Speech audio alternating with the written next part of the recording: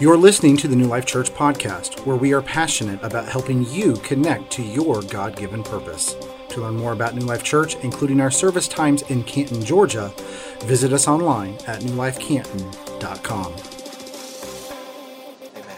Well, we are now in part 3, week 3 of our series in Colossians. I hope you've gotten something out of it so far. If you haven't been here, I hope you'll go back and check it out online. The subtitle is Understanding the Fullness of Christ. Understanding the fullness of Christ. And like we've done each week, I want to review about 5 things that I think we need to keep in mind when studying the book of Colossians. Real quickly, those things are, number 1, this was a letter, just like an email or just like a letter you would write. This was a letter written by the Apostle Paul and his protege, his son in the Lord, Timothy, to a house church in Colossae. If I could get the map up there, Colossae is actually in modern-day Turkey, right there. For scope, Jerusalem is way down here. This is the Mediterranean going around, so a long way away, modern-day Turkey. And Paul was writing this letter, this epistle, from prison. Can you imagine? Prison then is not like prison now. Horrible conditions. He was at house arrest. He couldn't leave. He had guards, but they allowed him to write. They allowed him to have a few visitors. I'm not going to have that map one more time. Paul was way up here in Rome, in prison, when he wrote this letter. The third thing is that Paul didn't plant the church. Paul had never been to Colossae. Paul did not know these people. One of his other disciples, named Epaphras, was actually the one who started the church. But Paul was the one writing. Why? Because he had the apostolic authority. He was the overseer. And that's the way the kingdom of God works. It's a beautiful thing. The fourth thing is that the theme of Colossians is about staying fully connected. Say that. Fully connected to Jesus Christ. Fully connected. And I've said it every week, but folks, you can't stay fully connected to Jesus and stay fully connected to the world at the same time. Come on, you unplug one, you can't plug into both at the same time. Although we try. We sure try. And I'm not talking about living in the world as salt and light. I'm talking about participating in things of the world that we should not be. You cannot do both. If we try to do both, and many of you know this, we end up very miserable, frustrated, and failing over and over again. Now, there's more than this, but I mentioned 2 major ways that we can stay connected. Number 1 is a daily quiet time with the Lord. A daily, everybody say daily. That's so important. A daily time with the Lord, whether that's in the morning or maybe at your lunch or in the evening. For me, it's got to be in the morning. I'm sharper in the morning. I'm more together in the morning. I'm not a morning person. But once I'm up and have my coffee, come on somebody, then I'm okay. I'm okay. But you have to guard this time. If you're not having this time every day, I'll beg you, start with 15 minutes. And then you'll find that's not enough after a while. Lord, for me, 15 minutes, I stare at the wall for 15 minutes, honestly, till I can even get my brain wrapped around the day and wrapped around to what I'm doing. 15 minutes, and then I know that God's going to add on to that. What do? You pray. You get in the Word of God. You listen to the Holy Spirit. You develop a relationship. The other way that we can connect to Jesus is to stay connected to the body, His church. Come on, when we gather like this isn't like a normal gathering, y'all. This is not like a concert. This is not like just some kind of civic thing that we're gathering. When we gather like this, there's a supernatural thing that takes place. It's sacred. What happens? We become the tangible body of Christ when we come. So the best way to stay connected to Jesus is to stay connected to His body. Church attendance is important. And so we shouldn't allow the things of the world that constantly pull us away to do that. I understand occasionally, but don't let that become a habit. I'll move on. But this theme of connection is so vitally important to our walk with Christ. It means everything. And the fifth thing is that Paul was writing this letter for a reason. He was writing to correct a heresy. a false doctrine, a false teaching that was happening in the Colossian church called, what would later be called actually, Gnosticism. You may have heard that word.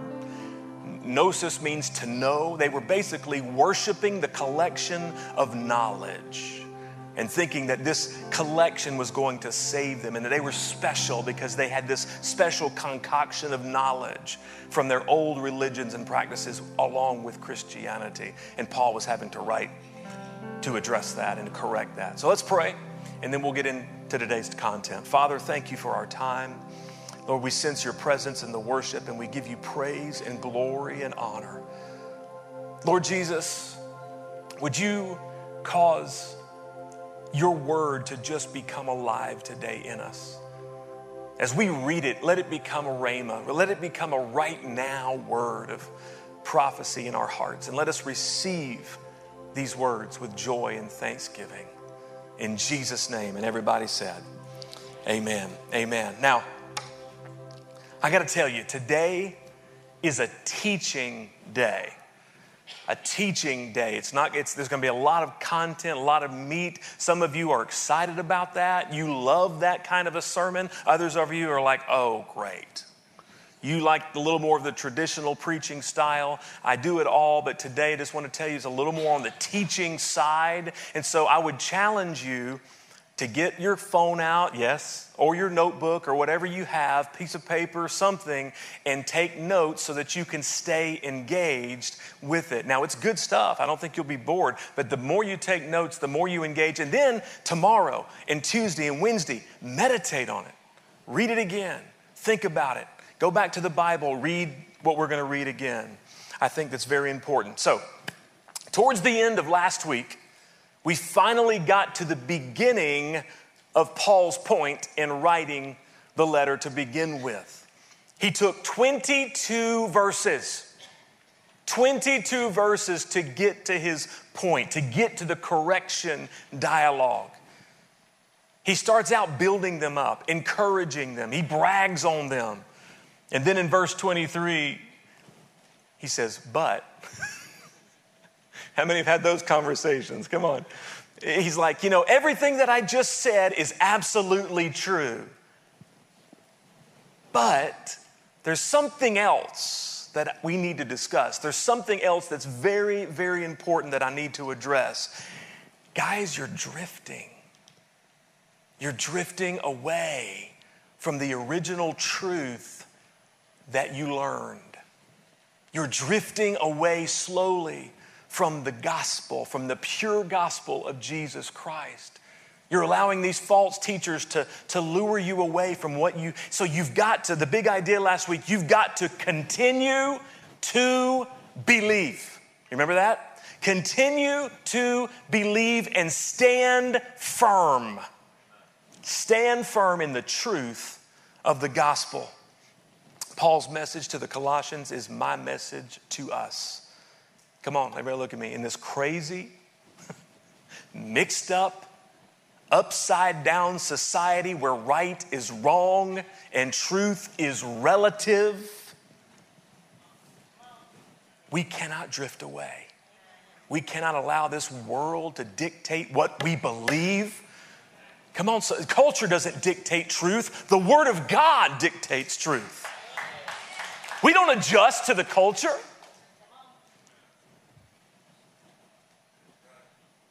Since when is that in the Word of God? We cannot drift away from the timeless truths of the Word, regardless of what this society tries to cram down our throat. We cannot abandon the pure gospel of Jesus Christ.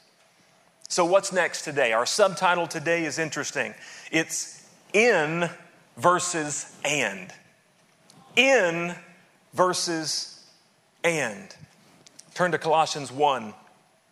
We're going to pick up where we left off in verse 24 on the screen. It's in the New Living Translation. Paul says, I am glad when I suffer. Aren't you glad you came to church today? When it starts off like that. I'm glad when I suffer for you in my body. For I am participating in the sufferings of Christ that continue for his body, the church. What is he talking about? He's talking about heavy persecution that's taking place. It's not legal to be a Christian during this period of time. If you were truly a follower of Jesus, you could be thrown into prison. You could die. And he's saying, I'm glad when what? Paul, have you lost your mind? I understand that it might be necessary, but why in the world would you say, I'm glad? Have you lost it? Come on, that's what it sounds like to me. Do you read the Bible? Come on, it sounds crazy. What does that mean, and what does it mean for you and me? I think Paul is saying this: suffering is unavoidable.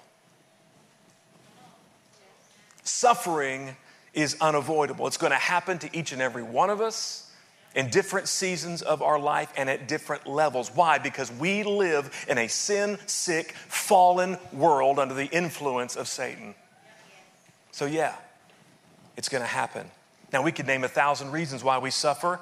Even in America, the death of a loved one, the loss of a job, a sickness, a relationship failure, disappointment. I think I'll stop there. No one here is exempt. But when we suffer for the sake of the gospel, when we suffer for the sake of righteousness, when we suffer doing the work of the kingdom, I think Paul's saying that's a different thing. Look at the screen. When we suffer as a direct result of our faith, God offers us a special grace reserved for those moments of pain. That's pretty heavy, isn't it? The first time I went to Pakistan, and I've shared this a few times, the first time I went, I had some major nightmares the week before that I was captured and tortured and killed. That really puts a damper on the trip, right? And I was like, is that a warning, Lord? Am I supposed to cancel this? Am I supposed to do this? And there's 2 reasons why I went ahead, even though that was a very disturbing set of dreams. Number 1 is, why am I any different than any other man or woman who's given their life for Jesus throughout history? I'm not. There were husbands, there were wives, there were children, there were parents that gave their life. I'm not any different. And number 2, it's right here. I knew in my heart that if that should happen, and if I had to face that there would be a special grace from Christ for me. Now, I'm not saying that it would be easy or that kind of scenario is easy or a walk in the park. I'm just saying that there's a different level of grace for different levels of suffering, a different level of grace for those seasons. And see, Paul had discovered it. Paul had found it. He was writing this from prison. He was rejoicing in this discovery. He knew, listen, that his suffering, that his chains were not without purpose. He knew that lives were being changed and it was all worth it in the end. And it can be the same for you and for me. Don't think for a second that this special grace is reserved for super Christians or martyrs in other countries or pastors or missionaries. No, God has it for each one of us. In the next few years, if God should call us to suffer persecution right here in His name, there is no doubt in my mind that He will give us the grace to get through it. Somebody give God praise if you believe that. Come on. I don't think you're convinced quite yet. Here's another truth. Write this down. Sometimes God gives us a special grace in more common sufferings, like a sickness or infertility or a death. Why? Because He allowed it. That's tough, isn't it? He allowed it to eventually bring glory to His name. He allowed it to eventually be your testimony.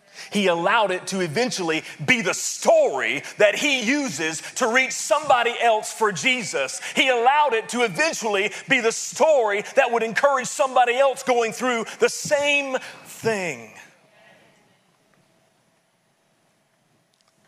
As I was writing that in my notes, I thought about Courtney. I thought about they struggle with infertility, and now they've got 3 little boys. I thought about her as soon as the joy of having the twins, she found out she had cancer. Didn't know if she was going to be able to sing again because of where the cancer was. But God came through. You know, there's 2 sides of faith. You know that, right? There's 2 sides of faith. Read Hebrews 11. There's the epic miracle side of faith. There's the faith to believe God for the impossible because he is a miracle-working God. But there's also the other side of faith that helps to sustain us even when the answer is no. I'll never forget being a youth pastor many years ago in the mid-90s. And one of my core student leaders, she was 17 years old, got killed in a car accident. And I'll never forget being a part of that funeral and seeing that mom who was so close to the Lord. Listen.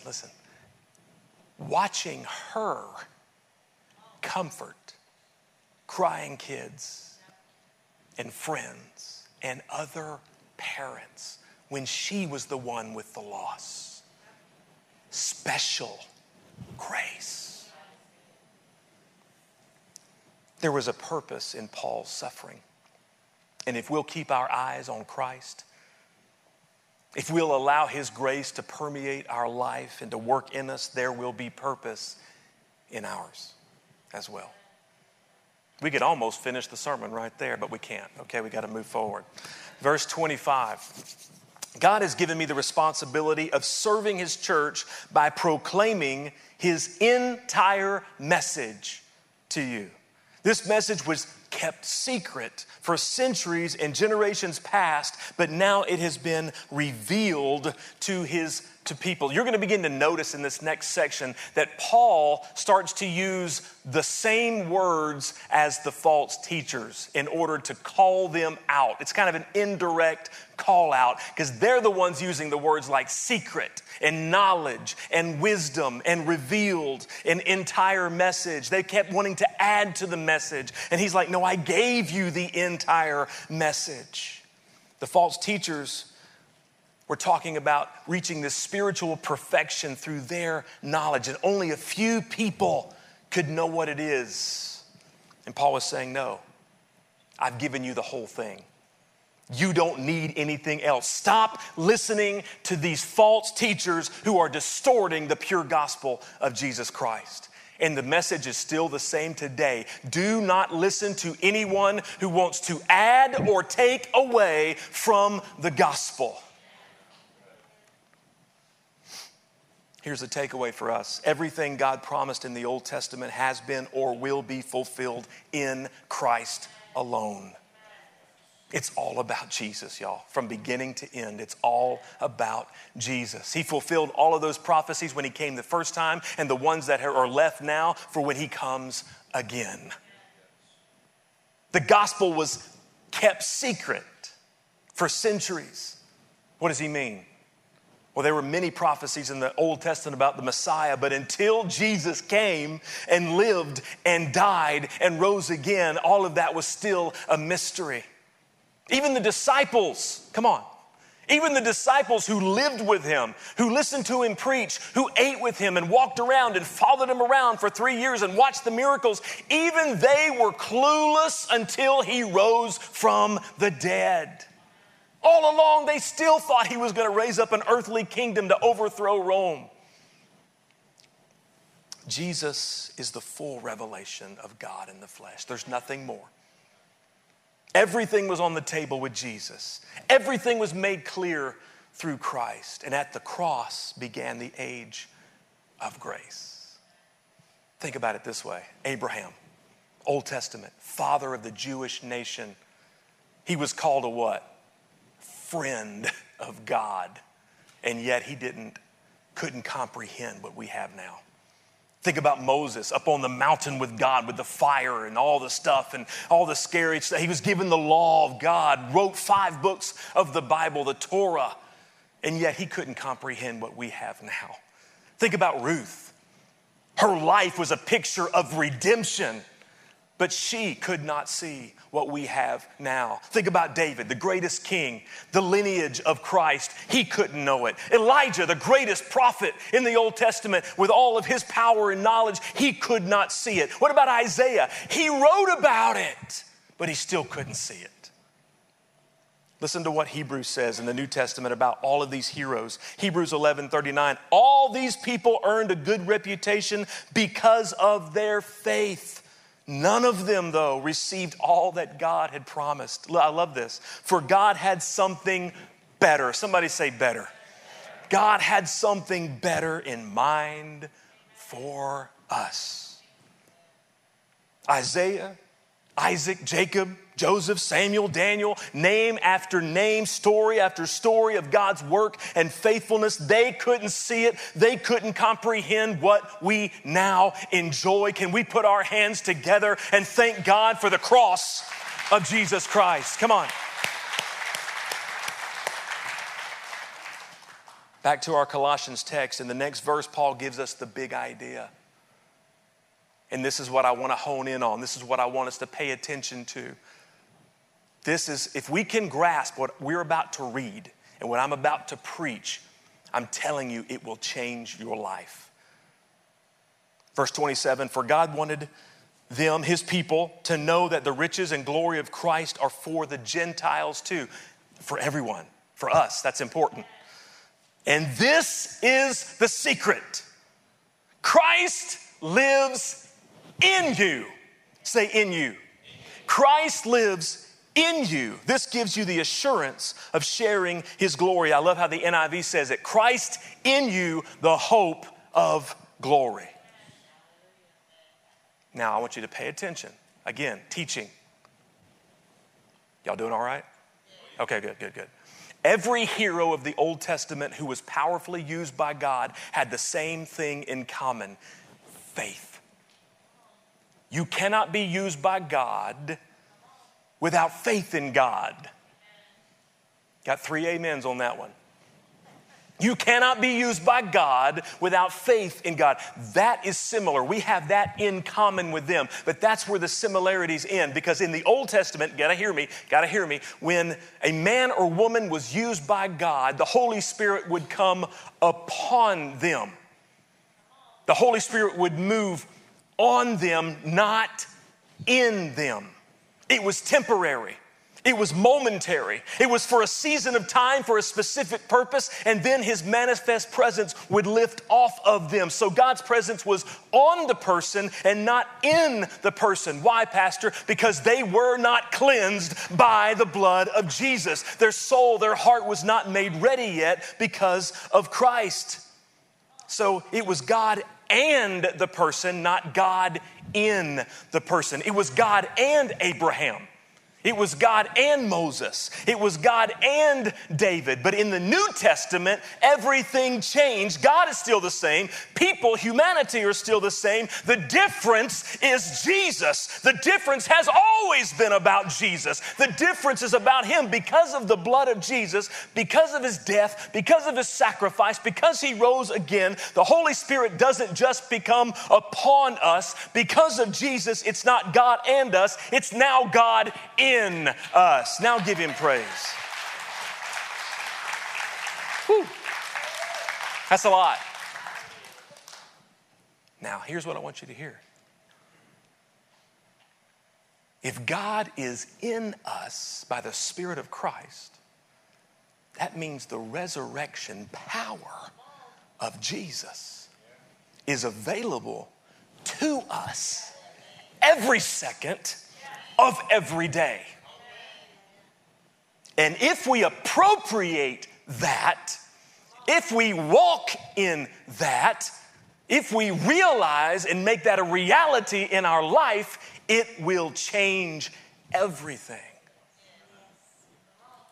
Because when you're struggling with anxiety at 3 in the morning, the resurrection power of Jesus is still in you.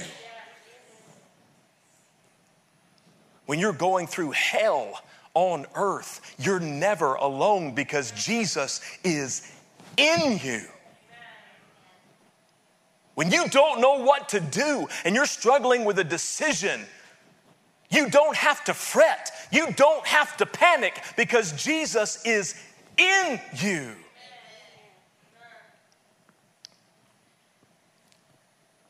Verse 28. So we tell others about Christ, warning everyone and teaching everyone with all the wisdom God has given us. We want to present them to God perfect in their relationship to Christ. How many perfect people in the building today? If you study this out, perfect doesn't mean flawless here. It doesn't mean without sin. It means mature. Mature. Paul's burden is my burden. Paul's burden is what drove him. This burden is what drives me. This is what I go to sleep or keeps me up at night. This is what I wake up with. This is what I pray about every day. I want to see all of us growing and becoming more mature in our faith and in our commitment to Jesus Christ. It's everything. Why? Well, duh. No. I sound like a broken record. Listen, there's a sifting taking place. There's a separation. I've been preaching it for 1.5 years. There's a separation taking place right now in the church in America. Now, get what I'm saying here. The separation is not taking place in the world. The world is always going to do what the world wants to do. The world is always going to go after itself, and people are going to go after what pleases them. Don't be so surprised at the newest thing that comes out that just blows our mind of evil, of sin. They are going to continue to do it until the end. Stop being so surprised that people without Christ do evil things and sinful things. They always will. The separation isn't taking place out there. The separation is taking place in the church, and I want to make sure you're under my authority, that you understand that you need to be equipped and prepared. Your children need to be equipped and prepared so that you're on the right side of this thing when everything goes down. Come on.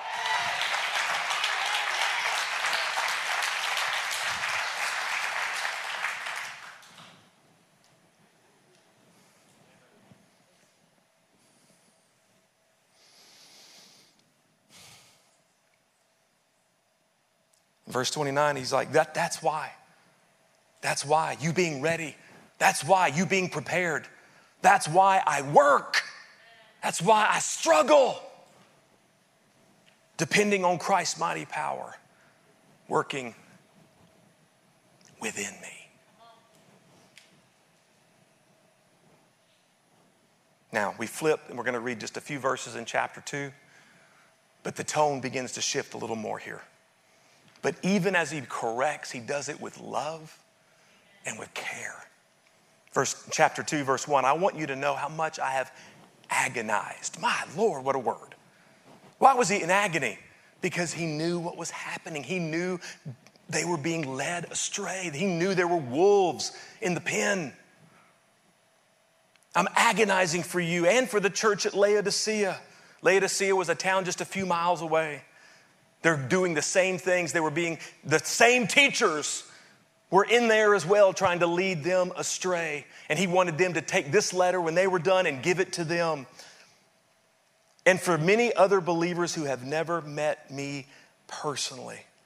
Verse 2, I want them, who? People who have never met me, to be encouraged and knit together by strong ties of love.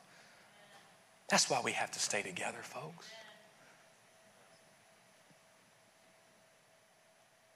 This isn't in my notes, but I feel the Spirit of God prompting me to tell you that the word for 2021 is community. 2020 pulled us out and away from one another. And so many good people, good Christians, have gotten in the habit of staying apart. I understand for medical reasons at times, but come on. If you're watching at home and there's not a medical reason, come on back in. Come on back in. But God has put it in my heart, and I'm not going to share it today. I'm not ready to share it, but I'm going to share it before this series is over. God gave me I don't know what you would call it. I wrote it out. It's like a poem almost. It's almost like a voiceover for a movie about an idea for community. And it's not new. It's not new, but we've forgotten it. In these little screens that we carry around, every waking moment, and these little screens that our kids carry around, every waking moment have divided us. They've robbed us when we've allowed it. What if we were to come together for 2 hours with no agenda, but to put that to the side, literally, and just be together? To be continued.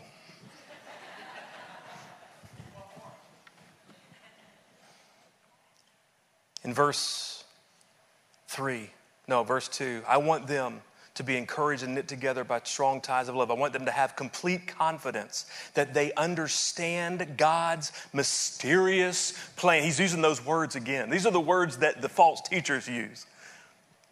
This mysterious plan, which is not mysterious, it's Christ. In him, who? Jesus. In him, not this false teaching. In Jesus lie hidden all the treasures of wisdom and knowledge. So Paul is getting closer. He's focusing his argument, and he says, in him, in Christ alone, lie the hidden treasures. This mess that you're bringing is a bunch of baloney. The false teachers were promoting a secret knowledge that only a few elite people could understand. They were talking about constantly unveiling a mystery, bringing a revelation. And Paul's like, no, in Jesus Christ, there is no mystery. In Jesus Christ, it's all been revealed. Get away from this heresy and come back to Jesus. In him is the fullness of life. You don't need anything more. You don't need anything more. The gospel, Paul says, is for everyone who believes. Jew, Gentile, rich, poor, old, young, red, yellow, black, or white. There's no longer a mystery. There's no longer this secret society. Everything has been revealed in Christ. Let me tell you what that means for us in 2021. It means there's no room for prejudiced behavior in the kingdom of God. Let me try that again because I feel like it should have been a little bit stronger. There's no room for prejudiced behavior in the kingdom of God.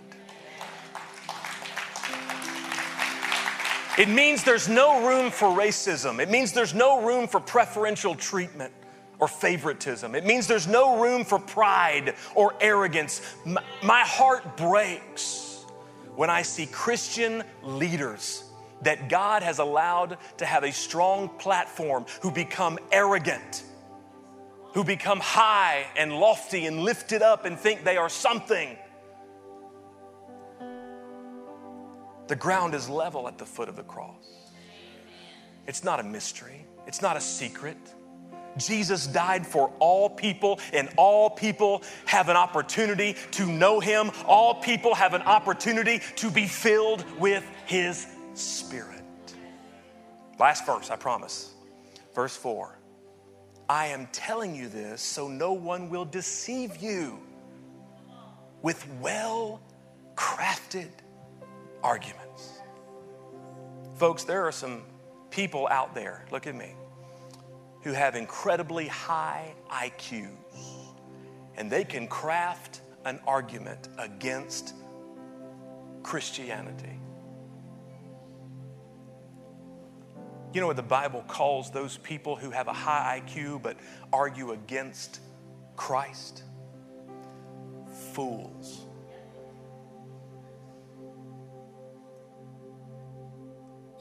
Fools. Read the Old Testament. Read Proverbs. Proverbs says a lot about fools. Don't hang with them. Don't be around them.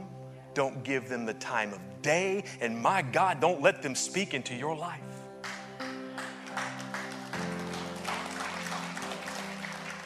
So Paul was telling them this 2,000 years ago, and I'm preaching it to you today for the same reason.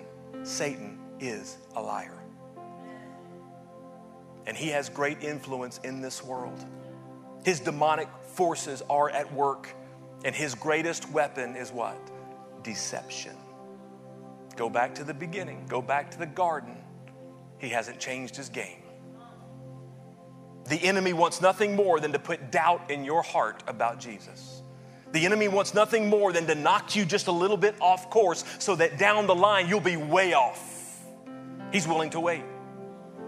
It may not be tomorrow or the next day. It might not be 5 years from now. But if you continue to drift and veer off course, he knows eventually he'll have you where he wants you, and he'll be able to deceive you.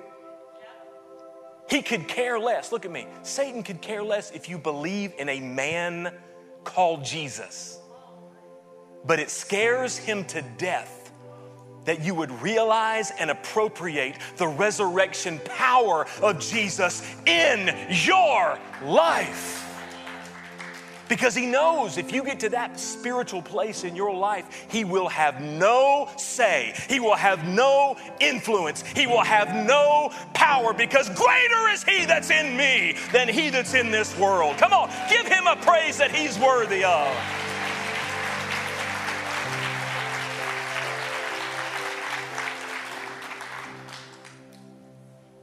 I'm finished. You survived the teaching. Listen, we've covered a lot of ground. Please go back. But if you can just take away this big idea, listen. Jesus didn't just die for your sins. His Spirit lives in you to give you power over sin. Jesus died for my sins and rose from the dead. That's Jesus and me. That's American Christianity. Jesus died for my sins and rose from the dead. I'm going to believe and I'll be good. I'll live wherever I want to. No! That's Jesus and me. This is not a tag team competition in wrestling, folks.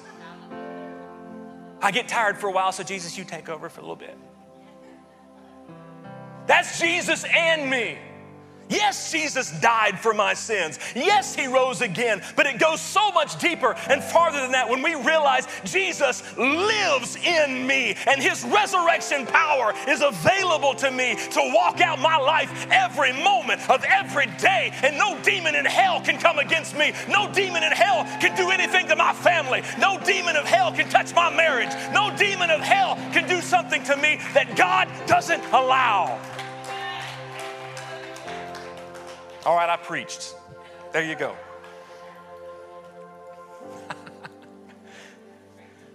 Listen, it's not Jesus and you. It's Jesus in you, the hope of glory. Bow your heads. If you were challenged and are encouraged by today's message, be sure to rate us and hit subscribe on Spotify, iTunes, or wherever else you find us. To experience other messages, videos, and live events, visit us online at newlifecanton.com. And again, thank you for listening to the New Life Church podcast.